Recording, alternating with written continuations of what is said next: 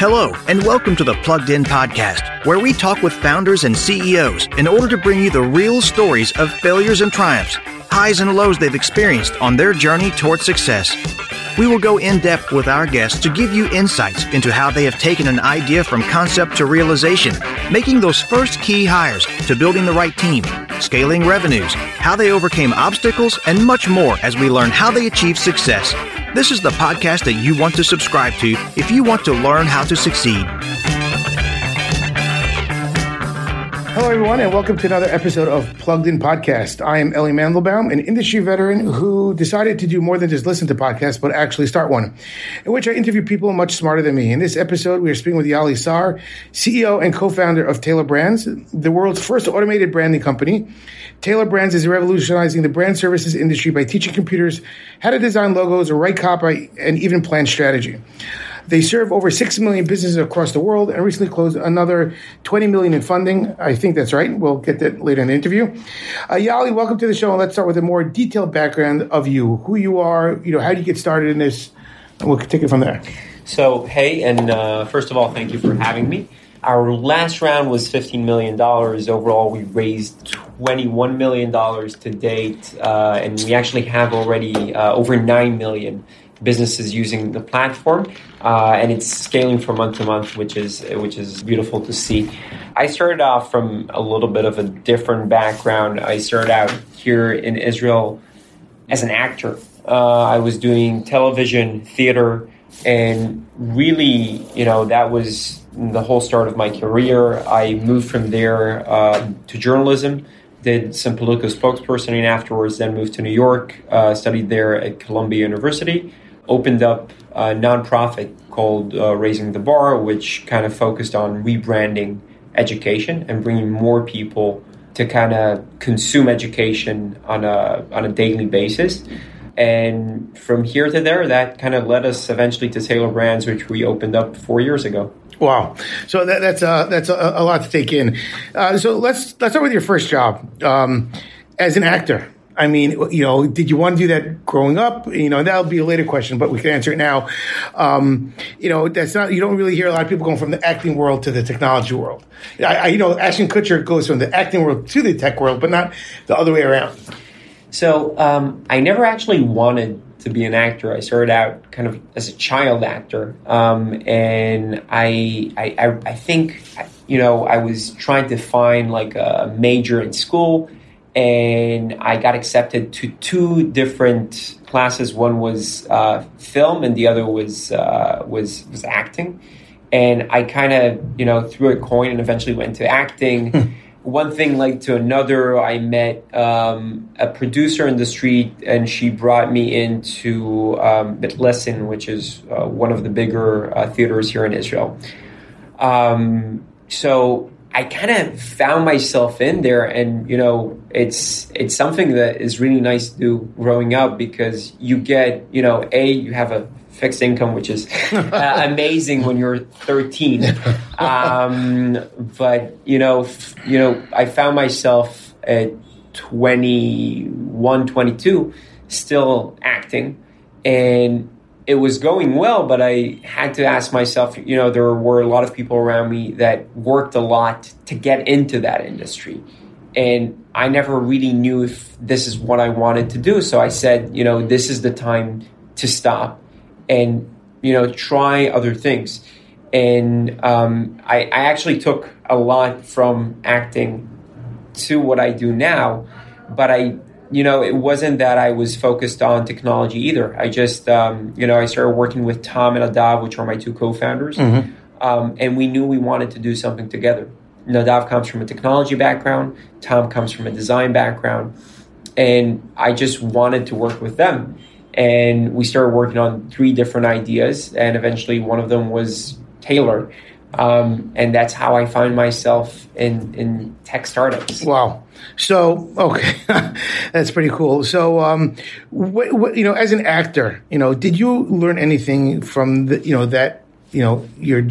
job that stayed with you till today? Yeah, I think a few things. There are kind of the obvious things, right? It's being an entrepreneur has a lot of presentation in it. You have to raise funds. You have to, fire up the people to kind of deliver the vision that you have in mind. And a lot about learning how to act, and acting is about that, is understanding how to get certain emotions out of people, how to deliver a message in a certain way. And that's kind of the obvious things. But I think the less obvious, and this is kind of the difference, I see a lot of people that like acting, and I always ask them, you like acting, or would you like being an actor? Being an actor is a profession, and it's completely different. It's not just about the acting. And one of the biggest things you encounter as an actor is auditions. And auditions are, largely around getting no as an answer. You probably go to 100 auditions, you get 99 no's, you get one yes.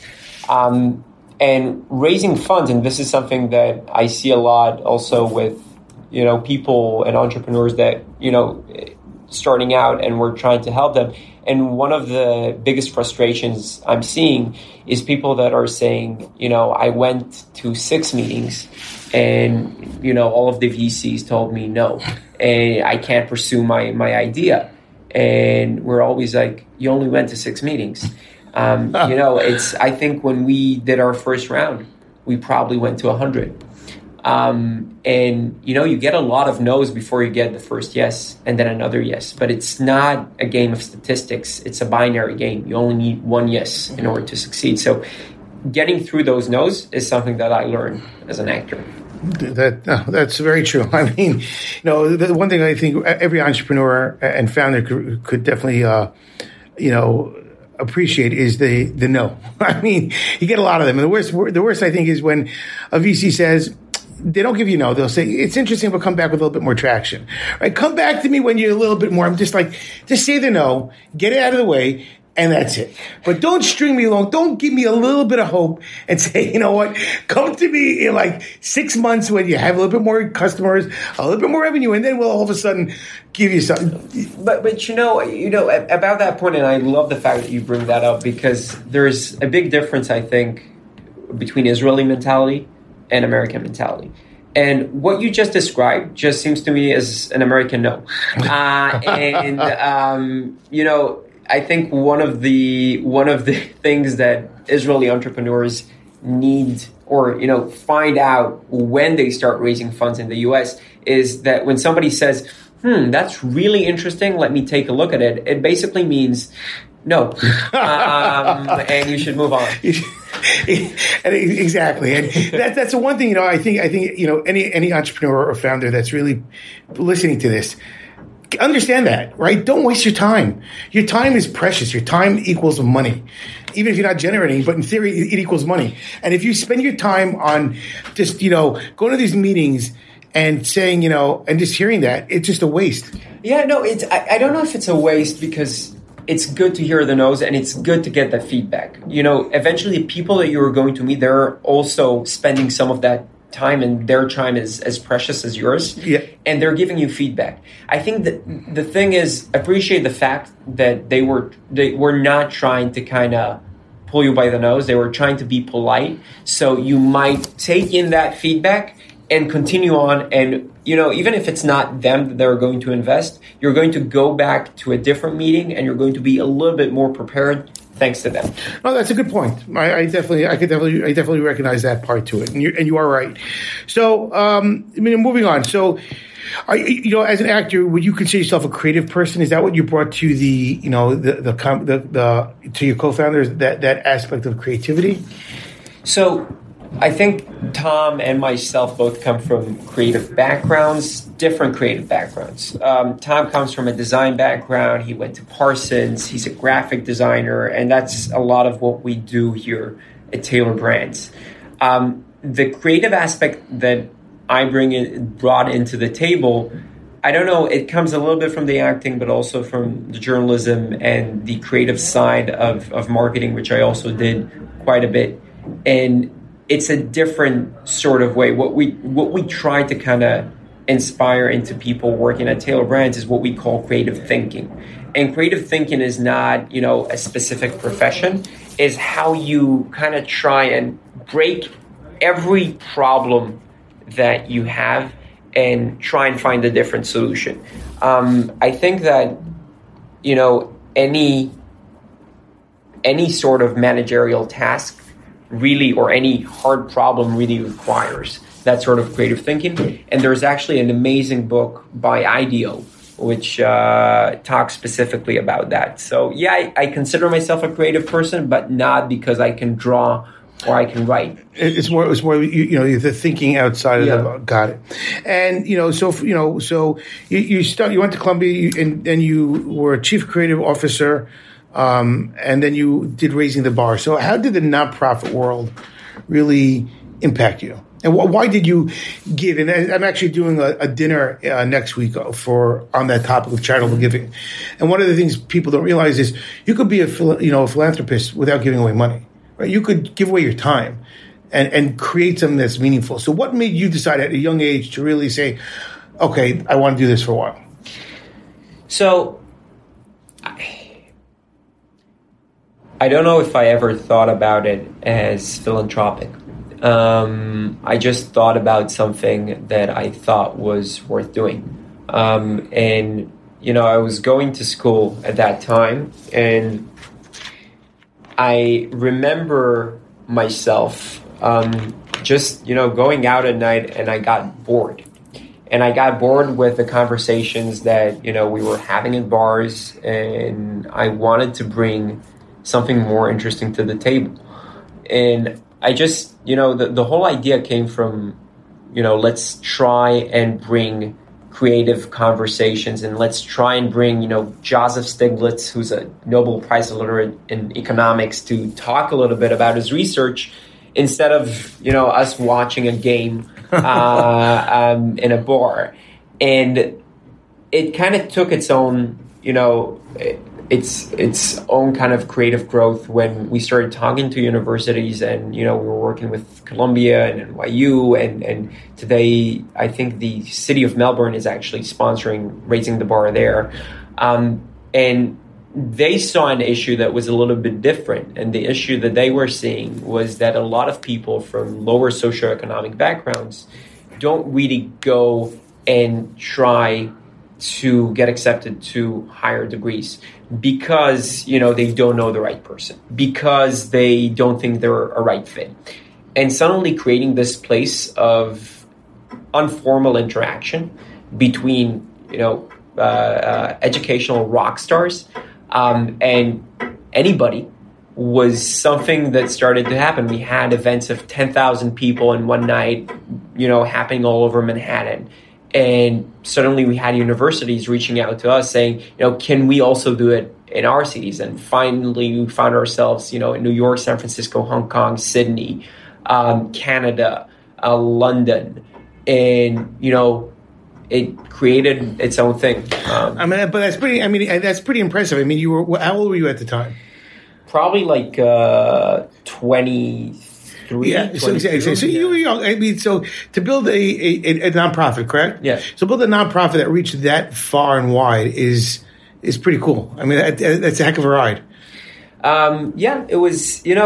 But I think, and I just had a conversation about it actually yesterday when somebody was asking me, where do you want to be in a year from now? And I really needed to kind of scratch my head, because I can tell you where the company needs to be and where, certain departments in the company need to be. But for me, I'm always focused on the now. I'm always focused about the fact that I really enjoy doing what I do. I told somebody, somebody asked me, what were you doing the weekend? It was like, I was in the office. And he was like, oh no, is something bad happened? I was like, no, I just had some extra time and I really wanted to work in something that I had in my head. People don't really, I think that's the other thing I think people don't really realize. When you're a founder, there's no, it blends into each other. Work and life, you really are enjoying what you're doing, and it kind of takes over a lot. And, your employees don't realize that it's fun. That you view it as fun. You view it as a challenge. You view it as something that, you know, you want to accomplish. It's not really work per se. It's more like a passion, right? And that's something that I think, you know, that's what really drives a lot of founders to success is that, you know, that drive of, you know what, I have an idea. It's like a baby of mine. I want to see work. I want to give as much time to it as I need and build it.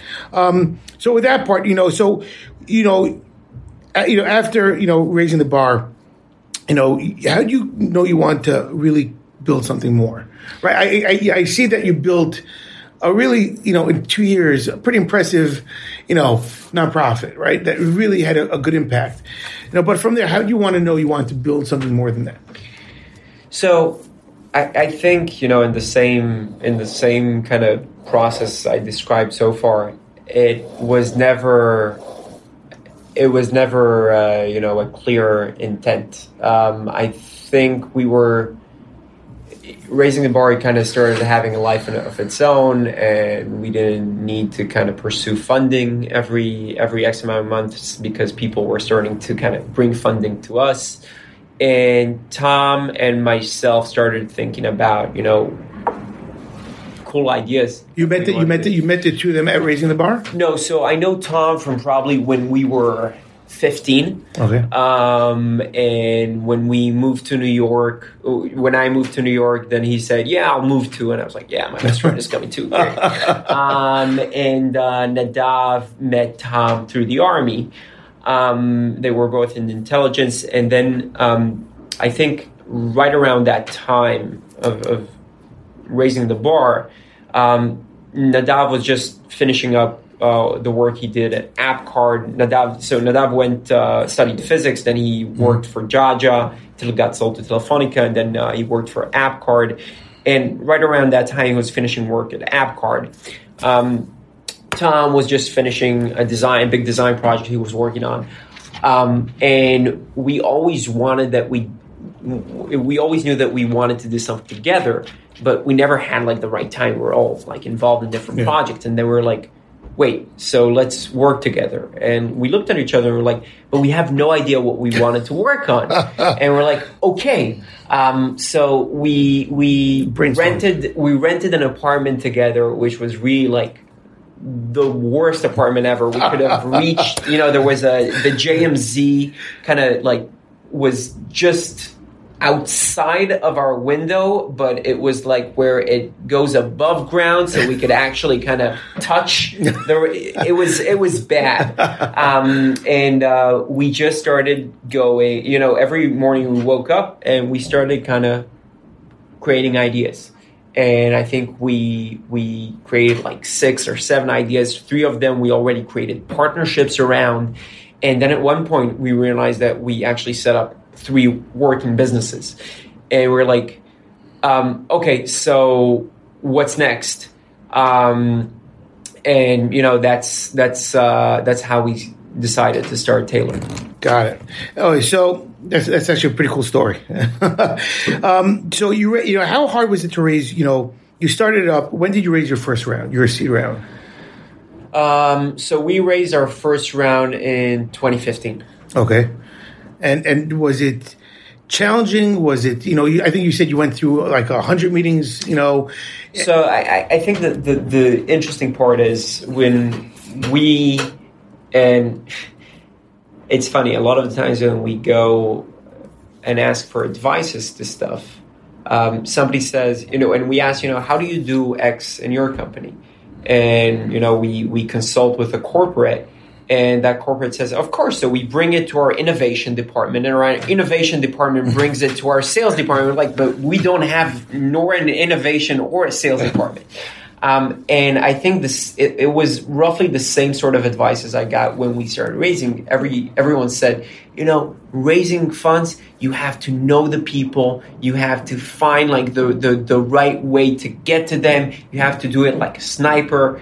And I was like, the 3 of us have no connections whatsoever in this industry. I have no idea what to do. So I cold emailed, and I know it's the worst way to do it, but it's the only way we had. Which isn't bad. I mean, I remember, I think one of my startups, I did a few that never really went anywhere. but I just must have been emailing a ton. And a lot of them were great. I mean, they were really nice. They got back to me, and I built friendships over it. I maintain connections. I follow them on Twitter. You see what's going on. And they're always, those are the ones that are really, able to give advice. Even if there are not many out there that will do that will take some of their time and speak to you, have a phone call, listen, tell you what needs to happen. Not that there's no hint of funding, but at least it's going to be constructive in that sense. Did you guys come back to Israel to start, or you started in the U.S.? No, we started in Israel. Okay, so you came back after university? Yeah, we came back after. So we were starting there. Then we went back here. We started it here, and then at one point we moved back with the funding to the States, and we opened up the company there. After and then we built it for a while there, and suddenly we found ourselves in New York. Working there, the company was there. But we really didn't, and I think it was just about after our second round at that point, and we really didn't understand why we were in New York. It's expensive. But we heard about the fact that, you need to be in New York, you need to be in San Francisco. But we realized, we were doing a B2C business. It doesn't really matter where nor our engineering is, but also not where our marketing team is. And that's when we opened up the Israeli office, and we started kind of growing the Israeli office as well, because we realized that we can do both and we can always be on the line. But it gave us a chance to also bring back to the community here. I really do think that Tel Aviv and Israel needs more B2C startups. I hear that. It's good that you're back here. That's one of the things. I moved here 4 years ago as well. So I'm always happy to hear companies staying here. Mm-hmm. So the second round that you recently raised, differences, right? So your first round was really difficult, but you raised $15 million, which is not 3 rounds you raised. Okay, so you raised one round, then the second round was how much? $4 million. $4 million, okay. And that was even easier than the first time. So the first $1 million was very hard. The second $4 million was easier. Then the last 15 was easier. And I think it's a few things happened. A, we got smarter. B, we had a working business and not just an idea. Yeah, traction, and it was easier to show. And people were starting to come to us at that point, which made it a lot easier. Also, in the first round, it was hard. We were the first company to ever say that you can incorporate this idea of creativity automation. So when we said we're going to design logos using AI, I just remember a lot of people said, yeah, never going to happen. Nobody's ever going to buy logos that machine made. And suddenly, today Taylor is onboarding 500,000 new businesses every month. 500,000. Yeah. So when you look at that, you understand that, and this goes back to what I was saying about getting no's. People are going to say no. People are going to say that your dream might not happen. And they might be right. But sometimes the difference between stupidity and craziness is thin. And I'm happy we were crazy enough to kind of go at it. No, I agree with that. So how are you helping companies, right? So, let's talk a little bit about Taylor now. So, someone's coming to you, they have no concept, right? They don't want to spend a designer, they don't even know a designer. But, walk me through because I'm sure you're onboarding, and early on you must have really seen it was probably a slower trickle than you have now. Mm-hmm. But, I think you go beyond just the branding, right? It's not just a brand, but you're doing a lot more than just, okay, here's a logo, right? What else do you guys do for the companies? And could you give me a couple examples of companies that that like success stories? So, because it's an automated platform, I don't give out names of the companies using us. I can tell you that we've seen coffee shops that started using us when they were 4 people, and I see them growing to 120. Oh wow! And I've seen small makers that have been using the platform when they couldn't get funding from the bank to start their business, and suddenly today seeing a business of 10 people from a guy in Alaska that couldn't couldn't get like the loan is incredibly satisfying. So we started out with a logo, and when we started out with Taylor, the whole idea was really creating an algorithm that could be creative. We didn't think about creating a logo design platform. We just thought about we want to create an algorithm that could imitate, the creative process that goes in through our heads. Mm-hmm. And we worked with a couple of companies back then, and the idea was really kind of incorporating it in their backbone, so they don't need to use templates, because the whole essence of Taylor is not using templates. It can design in real time.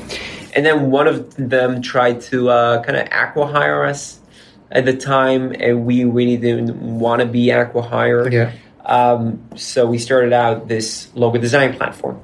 And we started out this logo design platform and said, okay, we're going to use logos, and that's it. People are going to, use that, and we can focus back on the technology. And suddenly those companies started coming back to us and saying, but you created the logo. Can you also help me with the business card and the merchandise and, the social media management? And suddenly we looked at the ecosystem and we realized that you basically have WPP, IPG, Omnicom, and Publicis. Those are the big 4 advertising companies. Mm-hmm. They own roughly like 90% of the agencies, but they only service 10% of the market. And we started playing around with the idea of using Taylor to do everything that WPP does for Coca-Cola, but for a small business. So it starts out with a logo. You come to taylorbrands.com and you design a logo, and then it would ask you a couple of additional questions, and it would create, the materials that you need around it. So business cards, presentations, really any sort of merchandise that you can really think of. And then it would ask a couple of additional questions. And it would say, okay, where do you interact with your customers? Do you have a social page? And it would set up a social page for you. And then Taylor would also say, okay, what do your customers actually like? And it would start creating a social media strategy. It would actually, write, design, and source content for your posts. And it continues on expanding to brand strategy now and a couple of other things that I'm not going to share at the moment. But the idea is really a design, marketing, and branding platform in your pocket. You can design really everything on Taylor Brands. Mm-hmm. And the next stage, and it could automate your social media management. The next stage is really understanding how we kind of take everything that you need to do as part of setting up a business and put it all in one place. Oh, that's ambitious. And definitely it didn't start that way, which is, but that's evolving. That's the evolution of building a company. And to that point, how, scaling, right? It's not easy. It's not easy finding talent. I know you have a few positions open now that I pushed out. Thank you. But how do you scale, right? I mean, you raised a really significant round. You're in a sense in the big leagues now, right? You grew out of the minors, for a baseball reference. You're in the majors with that type of funding, and you have to grow pretty rapidly. I mean, that's the name of the game here. So how are you scaling in terms of size of the company. I'm not talking about the market. I mean, 500,000 onboarding monthly. I mean, that's a solid number. And I'm sure that will probably even increase by, month to month. It increases, and probably Q2 you'll even have a bigger. And I'll get to that marketing aspect in a second. But again, scaling the company internally. So I think one of the things that we believe here in Taylor is creating the infrastructure before you actually scale.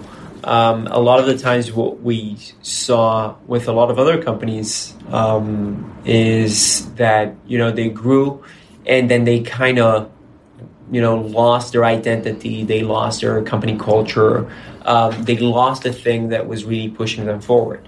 And what we promised to ourselves is, yes, we have open positions. We always have open positions, but we never try to fill them in order to get to a quota. We always remember, what are the values that we have in place for each person that comes in. We also, even if I want to bring in 20 additional engineers now, we're not going to kind of force feed ourselves to people that are not either good for us or we would be good for them. Mm-hmm. It's important to understand that fit comes from both sides, right? We never oversell ourselves to potential candidates because we want the right people to be here. When I was talking earlier about me being here at Saturdays, sometimes I find myself coming to pick something up from the office at 11 p.m. and I find someone here, and we always, because we have this mentality, it's like, what are you doing here? Please go home. And he or she are like, no, I really, I need to finish this. I really want to finish this. Yeah. And it's not because anybody gave them, a deadline. It's because they're passionate about what they're doing.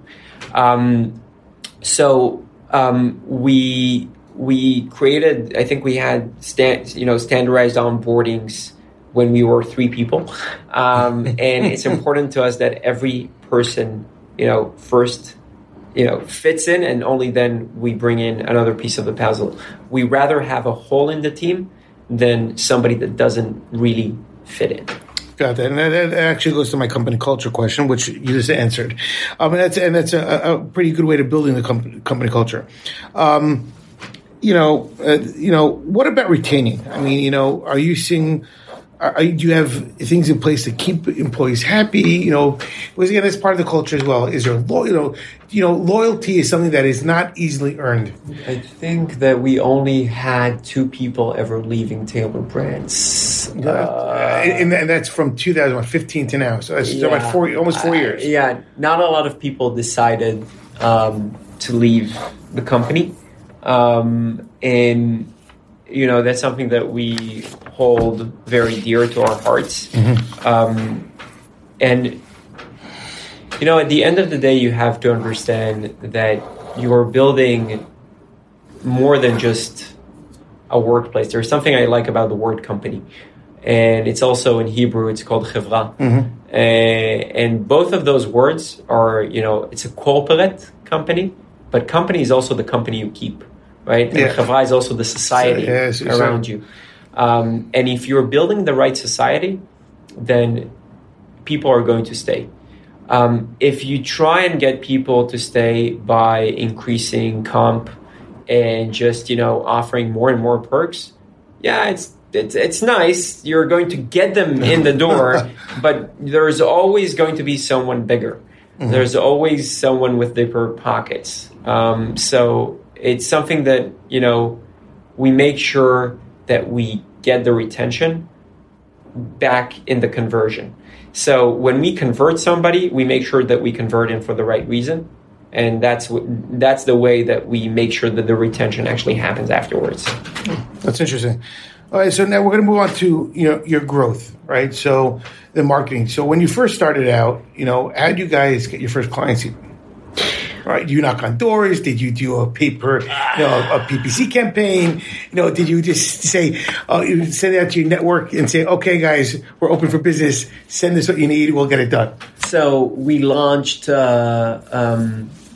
we knew that we were going to launch Taylor at a certain date. And, we had to figure out what are our strong suits. And our strong suits back then were not, paid marketing. It was not, growth hacking. I didn't come from a tech background, but I did have background in journalism, and I did have background in spokespersoning. And what we did was outreaching to publications and understanding how to deliver the message. And I think that probably on the day that, and getting us, I think, on TechCrunch Disrupt the day that we launched Taylor Brands. And part of the idea was that we need to get enough people in the system that they would start telling us what's good and what's bad about the platform itself. So that's how we got our first batch of people. And again, it was about understanding how to create the right messaging, finding the right people, and emailing them. That's it. Afterwards, we tried everything. And I think the second kind of jump we had was through understanding marketing and understanding how to do organic and paid acquisition well. And it's really about, there is something magical about you saying, yeah, we get all of these people, but, it's all organic growth and we don't acquisition any of them. And that's great, but it's also very problematic because it means that you don't really know how to acquisition users. And if you manage to kind of solve the acquisition route and you have a stable user formula saying, I know how to pay X per client and get Y from a client, I think that's sustainable growth in the way I see it. And do you see a lot of your customers coming back to you? Maybe the retention rate. So today, Taylor Brands is a subscription-based service. So yes, I think that what we managed to solve was how do you create branding as a service. Did you start as a subscription model, or no? We started as a logo selling platform that we only sold logos, and then so take me through that's the evolution, right? Because the sub model is a great model. You love it. I mean, and ideally, I worked for a company that was a sub model that was a little, it was all above bar, but it was just it was like the CD time, right? Get 3 CDs free, and in a month from now you sign up for $10, and you pretty much, your lifespan is, the churn rate's like 10 months. Then they wake up and say, oh my God, I just spent like $100 on nothing. So a sub model is great, and the value from it. Do you see your customers coming back to you again? And especially now with the model of you're becoming more of an agency for the SMBs, which is something I think is great and something much needed. Do you see them coming back a lot? Do you see them interacting with the platform? Yeah, so when we started out, we only had one package. It was logo, and it costed, I think, like maybe $50 back then. And then people were buying it like crazy, and we were like, okay, then we need to find, and they were asking for a lot of other stuff. Yeah. Can we actually ask for, a higher tiered package? And that's when we added 2 additional packages.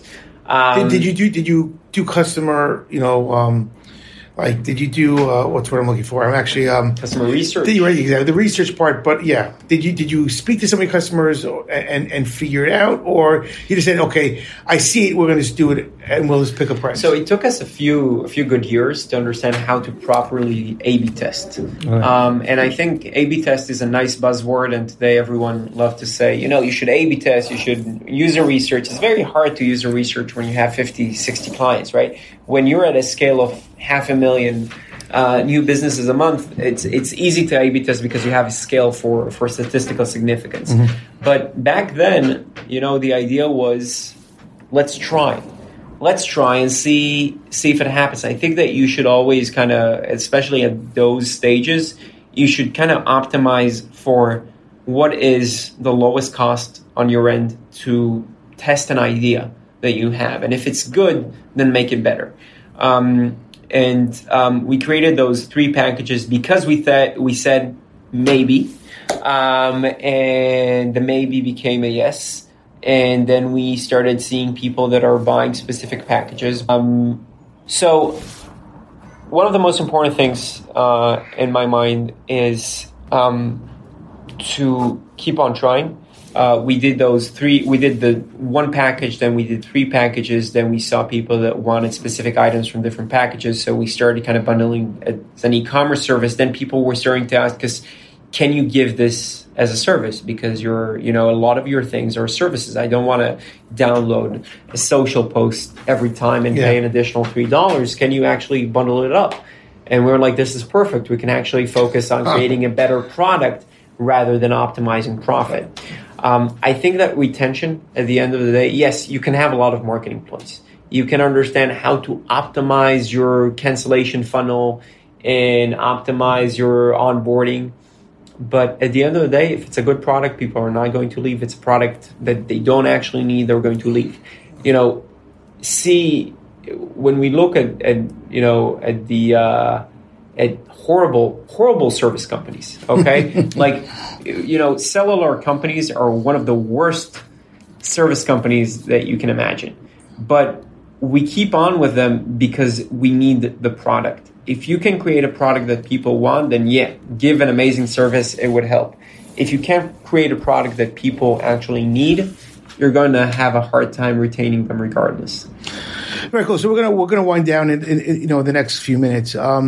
So one of the things I'm curious about is, did you have a mentor, or did you rely on your co-founders more? Was you such good friends? Did you rely on each other, or did you have a mentor that helped you through some of the issues or challenges? I had a lot of mentors. I also rely on my co-founders quite a bit. I think, but I don't think I've ever had like a mentor in the official sense of the way. My investors are great, and every person I met, there's a nice sentence in Hebrew that I can't really translate, but it's from I have gained education from each one of my educators, right? So that's it. Okay, so are there certain habits that you do on a daily basis that keeps you on top of your game, that you productivity wise, that you could share? I meditate. Okay. I work out, and I just try and find ways to kind of turn off my head. So for me, it's meditation and working out, but it can really be anything that you decided to be and you have time. At a certain point in time, I was swimming. Then I don't have any pool next to me right now, so I can't. But I think in order for you not to burn down, you have to find your way to reset once a day. Okay. Oh, that's good advice. So the last couple of questions. When you were 15, did you want to be an actor? Like, did you think of yourself as a CEO of a tech company, or did you have other dreams? Do you think you're going to be stay in acting, or did you, I can honestly tell you I didn't have any one thing that I wanted to do when I was 15, and I don't have any one thing that I wanted to do today. I have 1,000 things that I still want to do, and for some reason I still believe I'm going to be able to do everything. Okay, listen, that's why I'm doing the podcast. Something I want to do, and you just said it doing it. Do you listen to podcasts? Yeah, I listen a lot to a couple of podcasts about design. There are some more known things, but if somebody haven't heard about 99% Invisible, then go ahead and listen to it. It's amazing when you need to think about design thinking. What the name of the podcast is? 99% Invisible. Oh, 99. Oh, there we go. Okay. And are you reading any books now or no? I'm always reading books. At the moment, I'm reading the new Noach Harari book, the 21 Thoughts About the 21st Century, which is amazing. But if somebody is looking for an interesting read about the scientific approach to marketing, then I would consider reading Martin Lindstrom. He has a couple of books, one called Brandstorming, and the other is called Biology, B-U-Y-ology. And he's really an interesting dude that kind of found the connection between neuroscience and marketing and how they interact. Very cool. Well, thank you so much for your time. It was great, having the time to learn more about what you're building, where you came from. And for those listening, make sure you go to iTunes and rate the podcast. Every rating counts and helps. Thank you so much. Thank you. Love this episode of the Plugged In Podcast? Head over to iTunes to subscribe, rate, and leave a review. It's very much appreciated. Thank you.